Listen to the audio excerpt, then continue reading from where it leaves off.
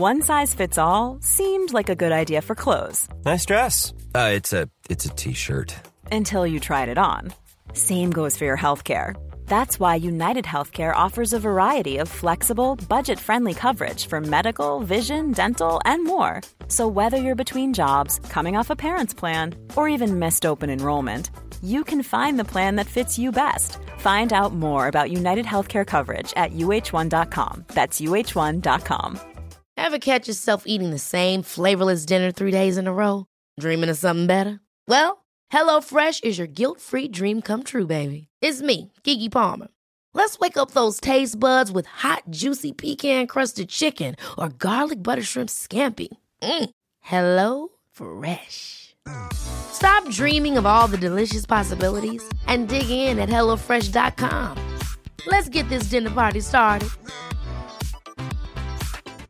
Quality sleep is essential. That's why the Sleep Number Smart Bed is designed for your ever-evolving sleep needs. Need a bed that's firmer or softer on either side? Helps you sleep at a comfortable temperature? Sleep Number Smart Beds let you individualize your comfort, so you sleep better together. J.D. Power ranks Sleep Number number 1 in customer satisfaction with mattresses purchased in-store. And now, save 50% on the Sleep Number Limited Edition Smart Bed for a limited time. For J.D. Power 2023 award information, visit jdpower.com/awards. Only at a Sleep Number store or sleepnumber.com.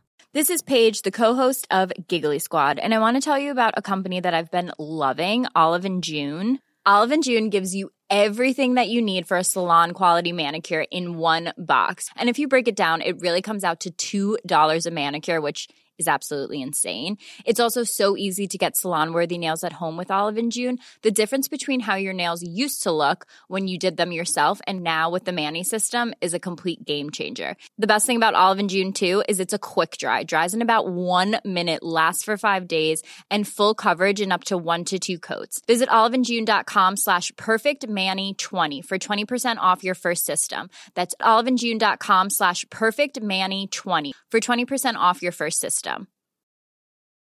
Ready to pop the question? The jewelers at BlueNile.com have got sparkle down to a science with beautiful lab-grown diamonds worthy of your most brilliant moments. Their lab-grown diamonds are independently graded and guaranteed identical to natural diamonds, and they're ready to ship to your door. Go to BlueNile.com and use promo code LISTEN to get $50 off your purchase of $500 or more. That's code LISTEN at BlueNile.com for $50 off. BlueNile.com, code LISTEN. Even when we're on a budget, we still deserve nice things. Quince is a place to scoop up stunning high-end goods for 50 to 80% less than similar brands. They have buttery soft cashmere sweaters starting at $50, luxurious Italian leather bags, and so much more. Plus, Quince only works with factories that use safe, ethical, and responsible manufacturing. Get the high-end goods you'll love without the high price tag with Quince. Go to quince.com/style for free shipping and 365-day returns.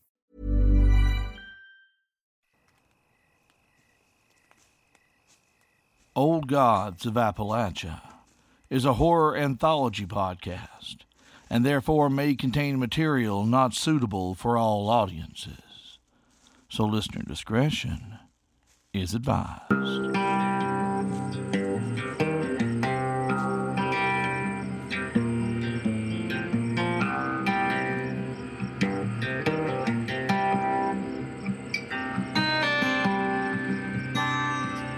Down all these hills, leave these dark valleys, where I can't stay now in the lands unknown.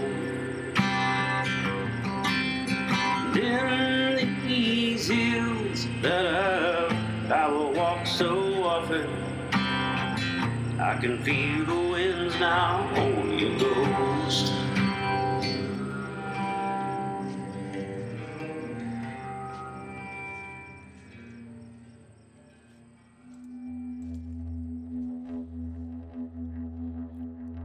You wouldn't have called it an orphanage.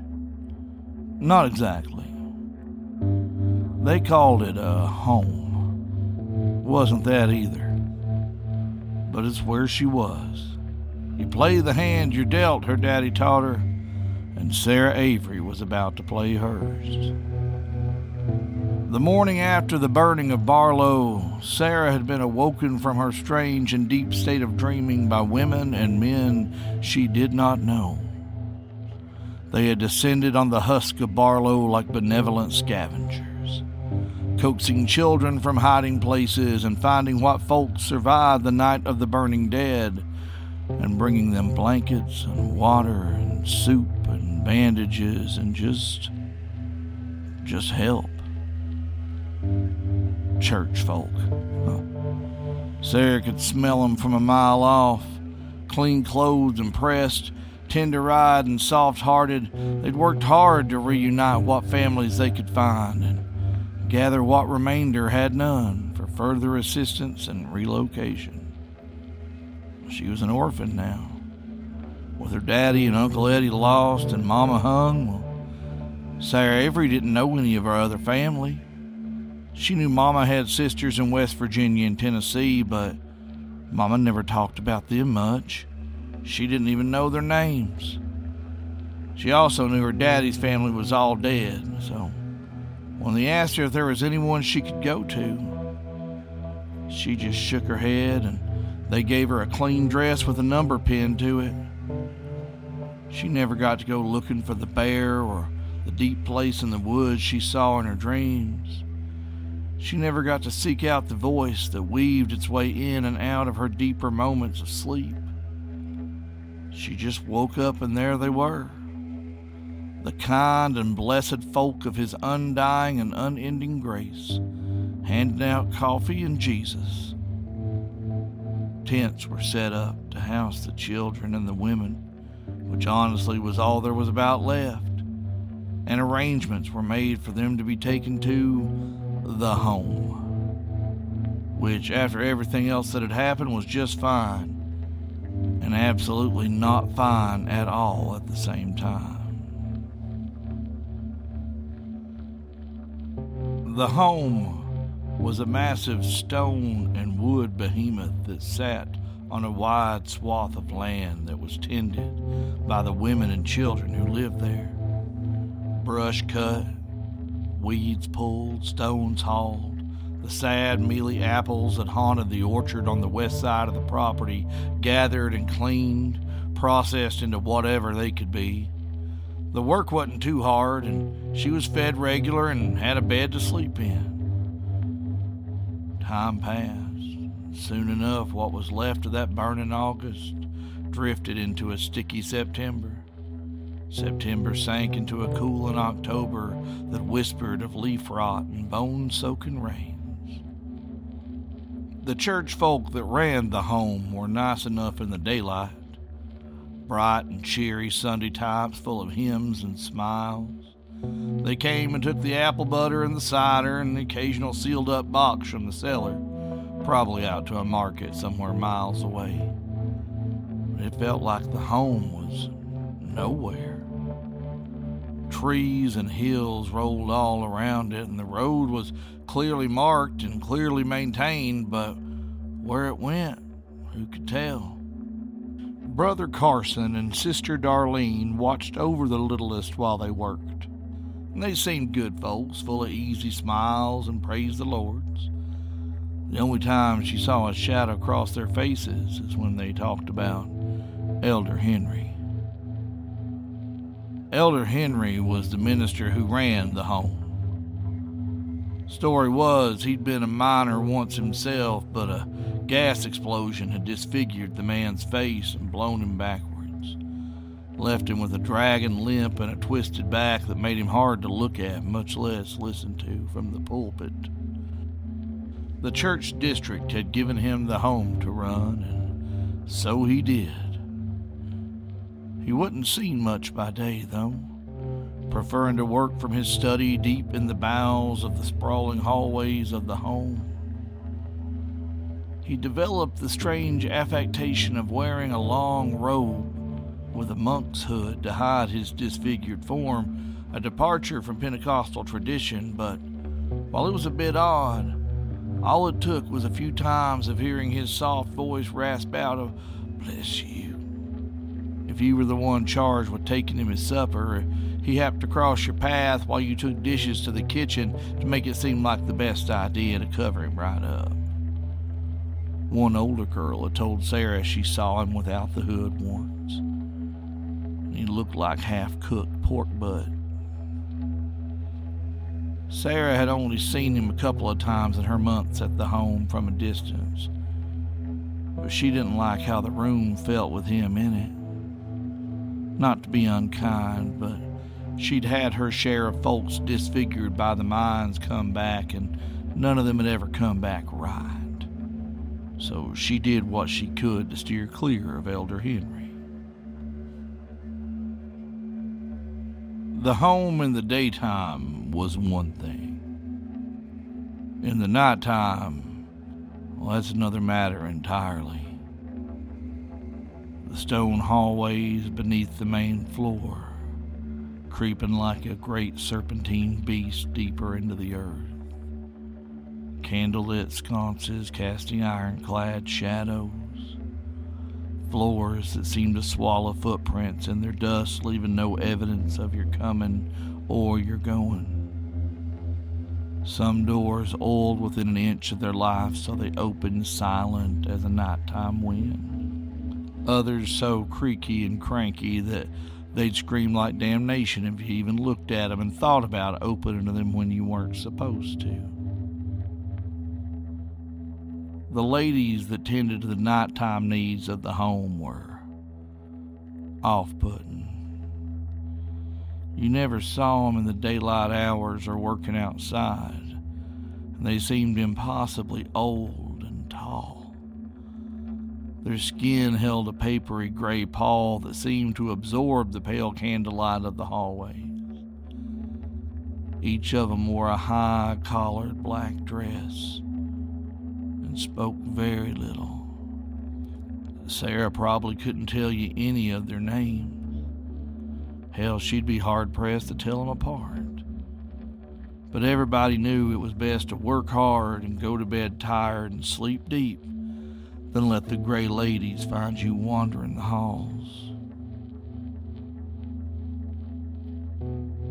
It was halfway through November when the girls started disappearing. The first was Nora Sturgill, 12 years old and an orphan from the flu outbreak over near South Fork across the Virginia line. She got picked to help pack boxes in the basement one Saturday and never come up for supper. Brother Carson told her that Nora got adopted, and the family had been so excited to have her they took her right in the night without a chance to say any goodbyes.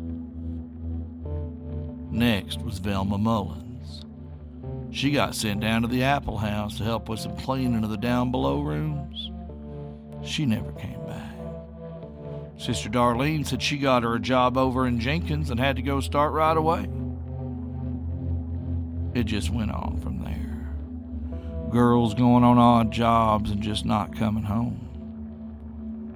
After 6 girls had not turned up for breakfast, right around the time that fall started to but had not quite withered into the early gray streaks of winter, Sarah Avery decided it was time to go. She did not escape the horrors of Barlow just to die at the hands of some creepy old man with a burned-up face. She planned her plan and packed away dried apples and bits of jerky from her work lunches and treats. She listened to comings and goings and found out which cart was taking the sealed boxes of apples or cider or shine or whatever from the basement to market. She would hide in that cart. She'd find someplace else to be. So Sarah waited until the gray ladies had walked the halls, checking beds, counting heads, their footsteps sounding more like slithering than walking as their pale eyes prowled the corridors, before making her way down to the back of the home where the cart stood, already loaded with boxes wrapped in clean white paper. Bushels of apples, jugs of cider, other sundries for market, surely. So she curled up and under an old canvas tarp covering the apples and then within minutes drifted off to sleep. Sarah woke and instantly knew she'd made a mistake. There was no sound of a bustling market, no smell of horses or tobacco or smoke or anything to indicate a town or a city or nothing like that. She could smell dank water and the stilled air scent of a cave. She crept to the side of the cart and peered out into the near darkness and saw horror. Elder Henry was there, his hood thrown back and his misshapen head, neck, and shoulder partially visible from this angle, shaking and flexing as he tore into a chunk of meat in his hand. A grisly black sack that Sarah first thought might be some sort of horrible apple, plucked from a tree she hoped she'd never see. Her head swam and she shook it hard to clear it, and she watched as Elder Henry went to one of the white paper wrapped boxes and pulled out another piece of meat. This one wobbly and shiny like the calf's liver she'd seen her mama make 1,000 times. She watched in horror as the keeper of the closest thing to a home she'd had in months buried his face in it like a dog and rooted and snorted and sucked and bit and chewed and swallowed, groaning with pleasure, before pulling back, looking at the mess in his hands and discarding the bulk of the liver to the floor. Elder Henry looked about as if suddenly aware that he was being watched, and pulled his hood back into place, covering the burned and broken visage that he worked so hard to conceal in public, covering the gore-stuffed hole of his mouth. Sarah's stomach had turned. She had seen some pretty horrific things in her day, but she wasn't prepared for this. She knew what she was seeing, though. Just like her daddy. Just like Uncle Eddie, the Scabs, and old number 7, Elder Henry had done got took.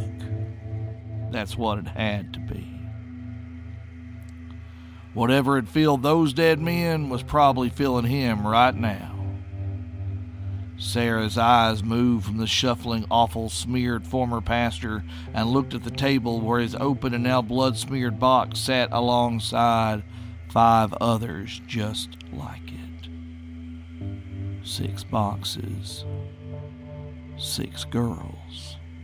Sarah was willing to bet there were hearts and livers and lungs and God knows what else in those boxes. Sarah kept her eyes on the elder as she slowly tried to creep over the side of the cart to the ground below without making a sound, waiting until she heard the sound of Elder Henry tearing into the next white-papered box, trying not to wonder whose parts were next. Slowly she moved one leg over the side of the cart, trying to keep her balance, but whether it was fear or nerves or just being little, she lost her footing and slipped, falling hard onto the ground. Elder Henry snapped his head up and saw her there. Froze, and with a casual movement of his shoulders, adjusted his hood back into its proper place, produced a handkerchief from nowhere, and began to clean his hands and mouth as he walked towards her as she tried to get to her feet. But suddenly the air was heavy. A crushing sense of wrongness, of brokenness filled the air. It was like a giant hand was trying to push her down and hold her in place, but it was missing fingers and she could slip through them. She struggled to her feet and looked up at the hooded figure as it spoke to her. "Child, what is your name?" Sarah stared at him. There was something larger than him here, but it was like it was leaking out of him. It was like looking at a fire that was spreading but thinning out, and in doing so was going out.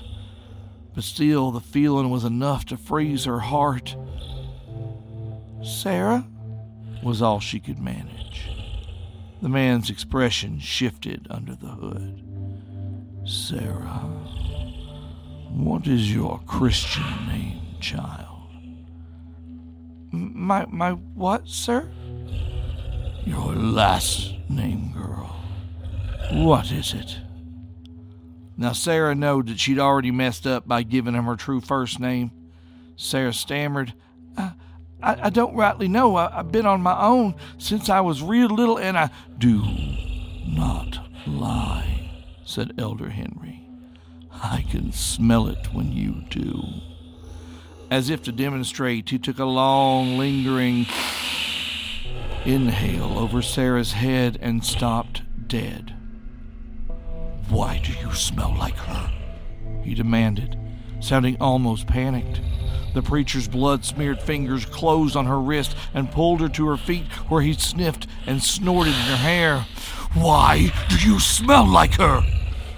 At first she didn't raise her eyes and was treated to a glimpse of the elder's bad leg, which was so misshapen it looked more like an animal's hoof than a human foot, and he growled and shook her. The oppressive feeling of wrongness, of brokenness, rose to a peak as she looked into the face of Elder Henry, his hood thrown fully back as she took in the disaster that was his face. At first she thought he had to be wearing a mask. He was not human. He was not animal. It looked like he was somewhere in between.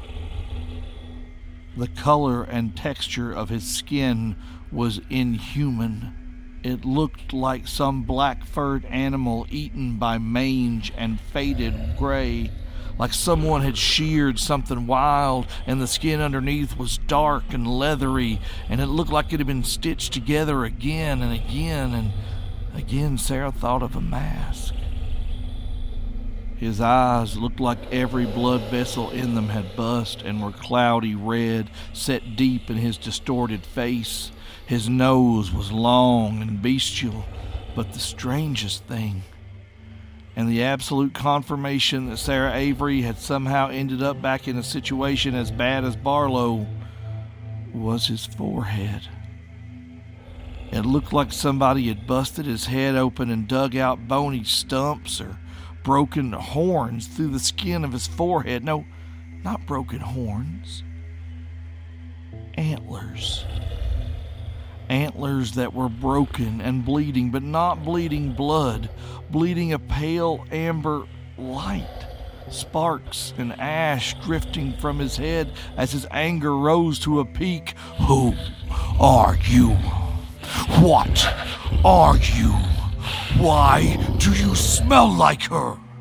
His patchwork face was a mass of rage and confusion and fear. The broken antlers jutting from above his blood-clot-colored eyes pulsed with hate, and he seemed completely lost.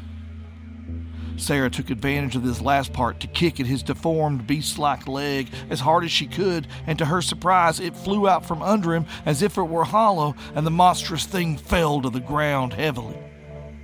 Sarah Avery did what she seemed born to do. She ran. She ran out of that cave and into the late morning sun when an unseen force knocked her to the ground, and she felt herself being pulled back the way she came. She writhed and spun and tried to right herself so she could see, and she could see Elder Henry standing in the mouth of the cave out of the sunlight, holding both his hands outstretched, calling her to him as if she was bound with an invisible rope. He had replaced his hood now and looked almost human, almost like a benevolent father calling a lost lamb home.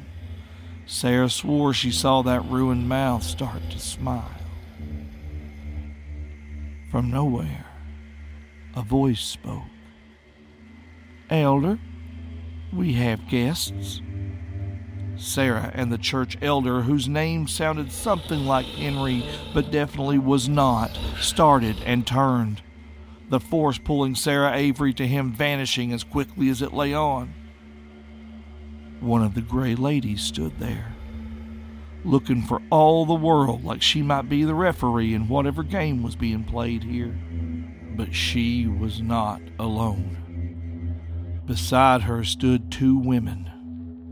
The first tall, with broad, powerful shoulders and a long chestnut braid down her back, dressed in men's hunting clothes, all rich leather belts and fine boots. She carried a walking stick, tipped in silver.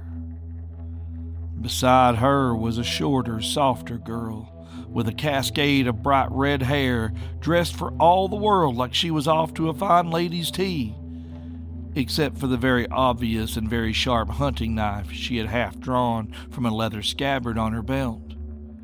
"Elder," the gray lady continued, "this is Miss Marcia and Miss Heloise Walker. They are blood relations to little Sarah here, and they've come to take her home." Elder Henry sneered. "Are their papers in order?" "We were both there the day she was born, Pastor," said Marcy Walker. "I pulled her from betwixt my sister's legs myself, and Ellie here cut the cord." And at this, Ellie Walker fully drew the hunting knife and seemed to examine it before returning it to its sheath. "We got the papers you're asking for. We can show you those, and we can show you a whole lot more if you need showing. But based on the shape you're in, I suspect you might just want to make your mark on the go-home form and let us carry on. Think careful on that now." Sarah looked back and forth between the two women and almost cried. She could see her mama's eyes on her Aunt Marcy, and her mother's smile radiated out from her Aunt Ellie's glowing face. These were her kin, all right. She ran to Ellie, who scooped her up and ushered her behind the larger Walker girl who had stepped dangerously close to Elder Henry. "I don't know your name, beast, but I can smell what you are. And I can smell that you're not what you were or what you might be again, and that makes this day mine, I think. No bargains, no offering. We walk away right now, or I swear by my mother's name I'll bind you in that busted tent of a body until the sea takes this place and the last crow sees you sink. My sister's girl keeps her life. You keep yours, such as it is. We clear?" The hate that shone in that thing's blood-colored eyes spoke more words than could be counted, but it nodded and slid silently back into the cave, which sat not 100 yards behind the orchard, which was behind the home, and vanished. Marcy Walker turned and faced Sarah, who was hitched across Ellie Walker's hip. "Hey there, darling. You ready to go home?"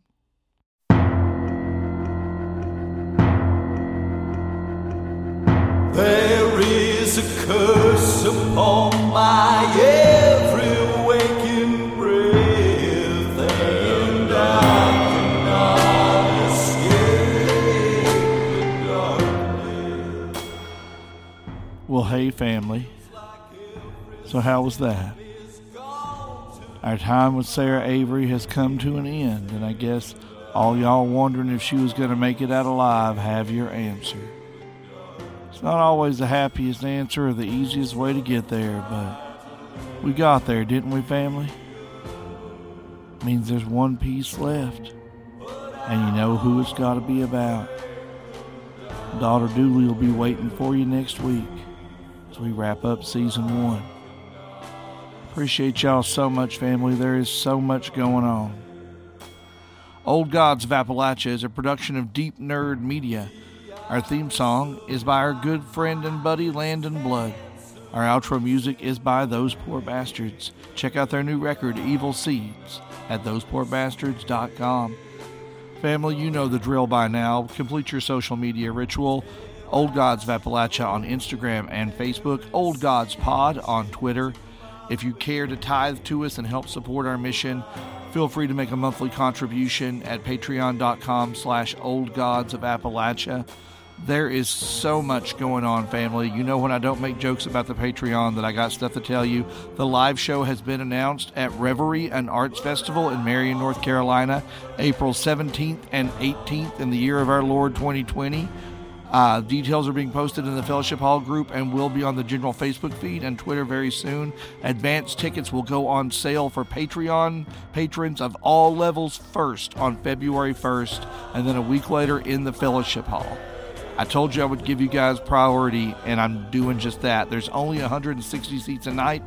Blood on the Harp will be on both nights. The Gravesend Weavers, which if you haven't heard those folks, they're brand new, but they're dear friends in the Fellowship Hall, and you got to hear them. They're coming on tour from Texas and Oklahoma and making their way up to Baltimore on tour. So that's going to be super exciting.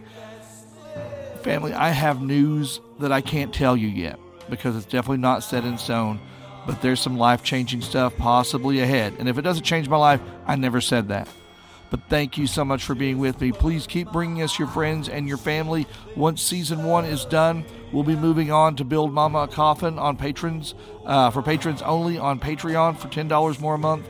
And then there's so much more stuff planned. Some I can't talk about yet, and I'm dying to. For more information about the show, head on over to oldgodsofappalachia.com. Find out who I am. Find out who Cam Collins is, who Allison Mullins is, who Veronica Lineberry is. We're going to be adding a ton more people on there soon, and we can't wait to meet you, family. Talk to you soon.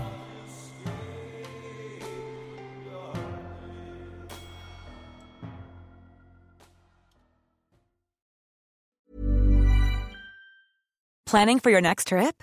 Elevate your travel style with Quince. Quince has all the jet-setting essentials you'll want for your next getaway, like European linen, premium luggage options, buttery soft Italian leather bags, and so much more. And is all priced at 50 to 80% less than similar brands. Plus, Quince only works with factories that use safe and ethical manufacturing practices. Pack your bags with high-quality essentials you'll be wearing for vacations to come with Quince. Go to quince.com/pack for free shipping and 365-day returns. Hold up. What was that? Boring. No flavor. That was as bad as those leftovers you ate all week. Keke Palmer here, and it's time to say hello to something fresh and guilt-free. Hello Fresh. Jazz up dinner with pecan-crusted chicken or garlic butter shrimp scampi. Now that's music to my mouth. Hello Fresh. Let's get this dinner party started. Discover all the delicious possibilities at HelloFresh.com.